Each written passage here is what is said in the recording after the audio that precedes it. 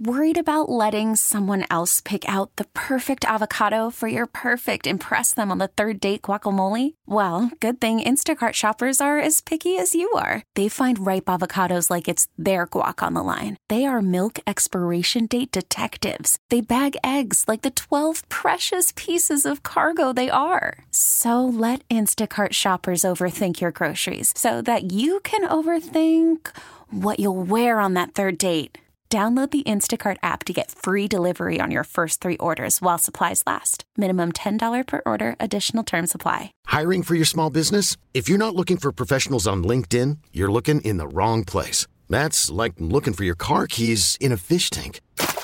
LinkedIn helps you hire professionals you can't find anywhere else, even those who aren't actively searching for a new job but might be open to the perfect role. In a given month, over 70% of LinkedIn users don't even visit other leading job sites. So start looking in the right place. With LinkedIn, you can hire professionals like a professional. Post your free job on linkedin.com/recommend today. Finally, by C.C. Peniston, dance pop classic from the early 90s, in honor of the Grizzlies finally getting their first home win of the season. I guess their 9th try, something like that? Yeah, their 9th try.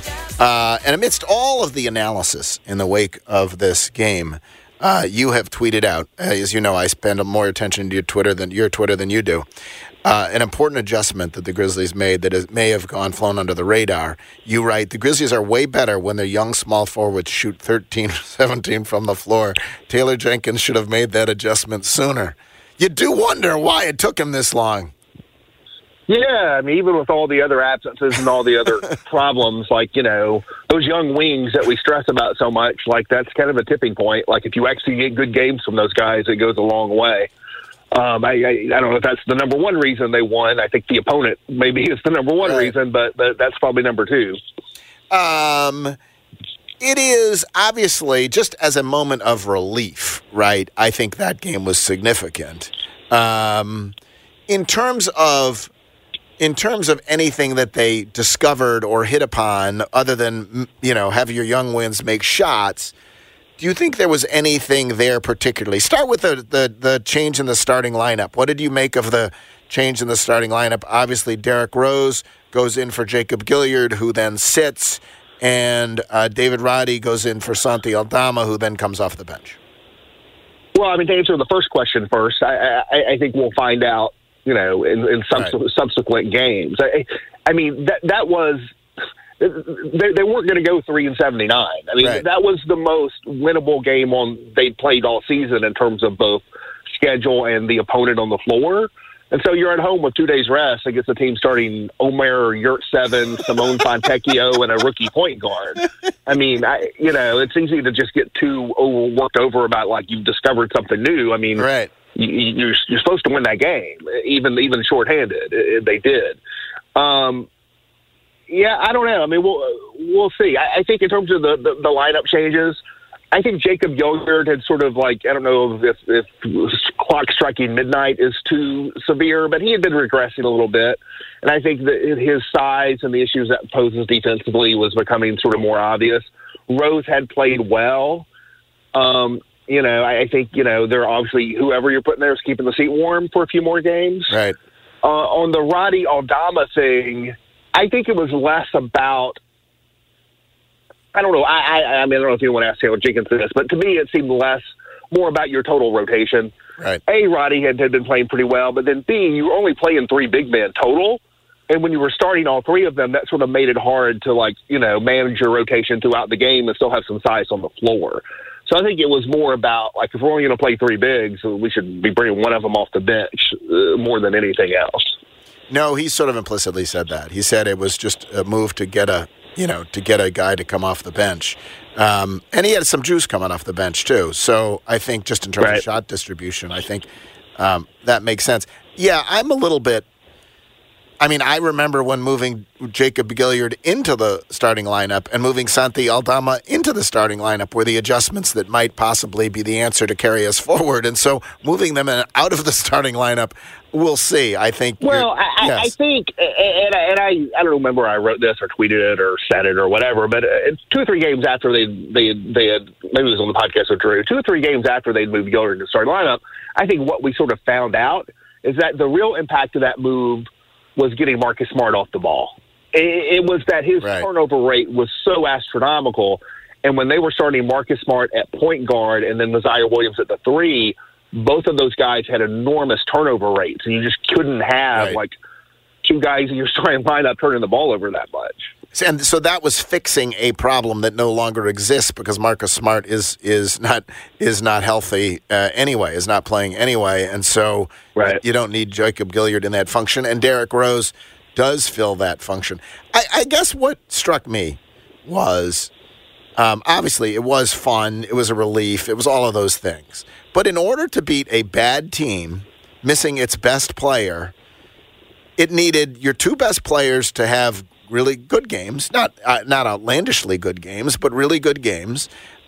Your other starters, Derrick Rose and David Roddy, to have among the best games they've had all year, and Santi Aldama and Zaire Williams to both be productive and efficient off the bench. Like you got everything perfect, and that still might not be enough against Phoenix or Dallas, right? I mean, it's a thin margin for error here.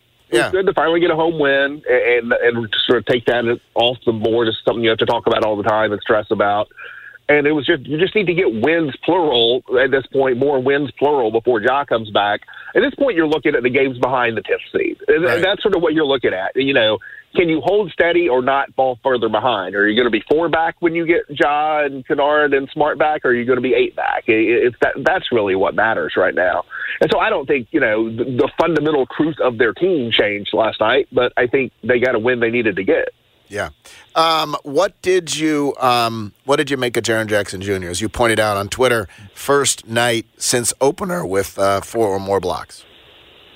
Yeah, so I had 6 last night. That's just now high in the season. I think it's 9 over the last 2 games. It had been 7 over the previous 10. I'm not sure why. I haven't really dug into it to try to see if I could come up with some belief of why that had been happening, other than just general team malaise, sort of the whatever the opposite of rising tide, the lower tide sinks all ships a little bit. Part of it was opponent, I'm sure. Whose shot are you blocking? I think there's some of that. Right. But I think the whole team sort of had a game where they could sort of take a breath and sort of be a little bit more calm on the floor. And I think Jaren was in a better rhythm on both ends of the floor. I mean, you saw that he didn't. I think he's 0 for 3 from 3, but he been struggling to both block shots and make shots, and he was doing both last night. So it was a good sort of calm game from him where he got into a rhythm on both ends. Worried about letting someone else pick out the perfect avocado for your perfect impress them on the 3rd date guacamole? Well, good thing Instacart shoppers are as picky as you are. They find ripe avocados like it's their guac on the line. They are milk expiration date detectives. They bag eggs like the 12 precious pieces of cargo they are. So let Instacart shoppers overthink your groceries so that you can overthink what you'll wear on that 3rd date. Download the Instacart app to get free delivery on your first 3 orders while supplies last. Minimum $10 per order. Additional terms apply. Hiring for your small business? If you're not looking for professionals on LinkedIn, you're looking in the wrong place. That's like looking for your car keys in a fish tank.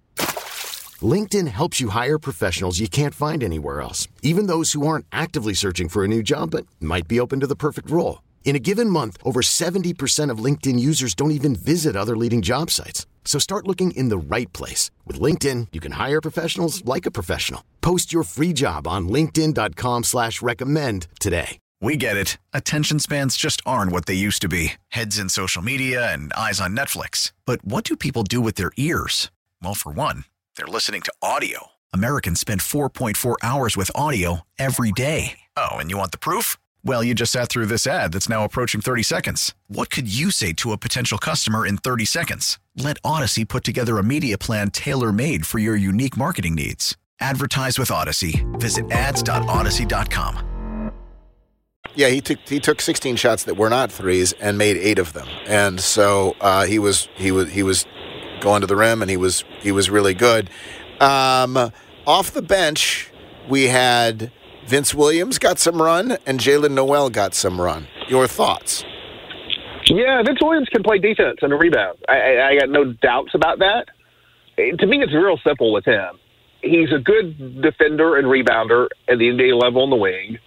He does not have any real offensive skill other than making, or other than taking and hopefully making like open 3-point shots.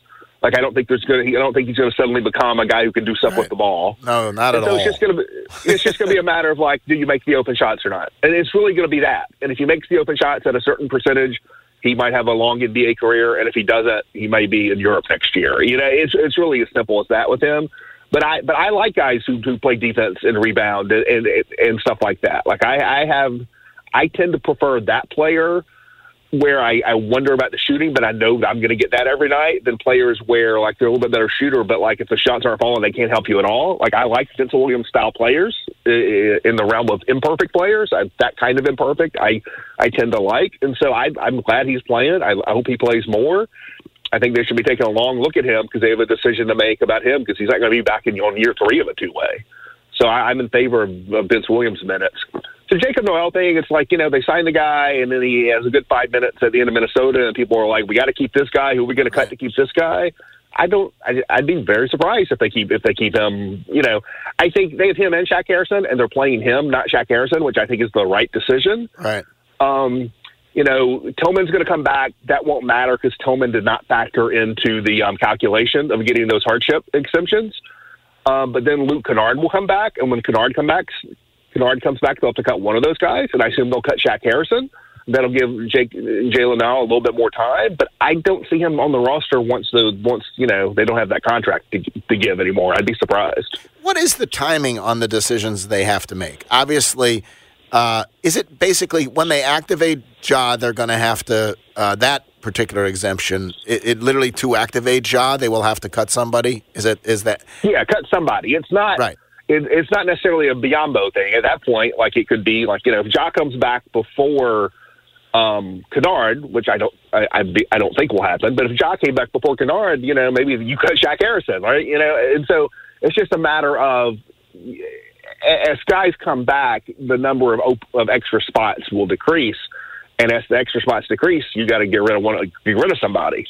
And so it's going to be. So the return of John Morant, the return of Luke Kennard, the return of Marcus Smart and or Jake LaRavia, whichever would come first, would all take away a roster spot, and at those points you'd have to make decisions. What do you think of Derrick Rose? I think that he's had a couple good offensive games. I think he still has a pretty good burst. I don't think you're going to play him on back-to-backs like they did earlier in the season. I don't think he's a defensive player, but, that's okay. Well, who else are you going to play? It's sort of that situation. So I think the idea when you sign him is that, he could have some good nights where he gives you some offensive pop. Like, it won't happen 82 times, right? But it'll happen here and there, and it's happened, a couple games here. Yeah.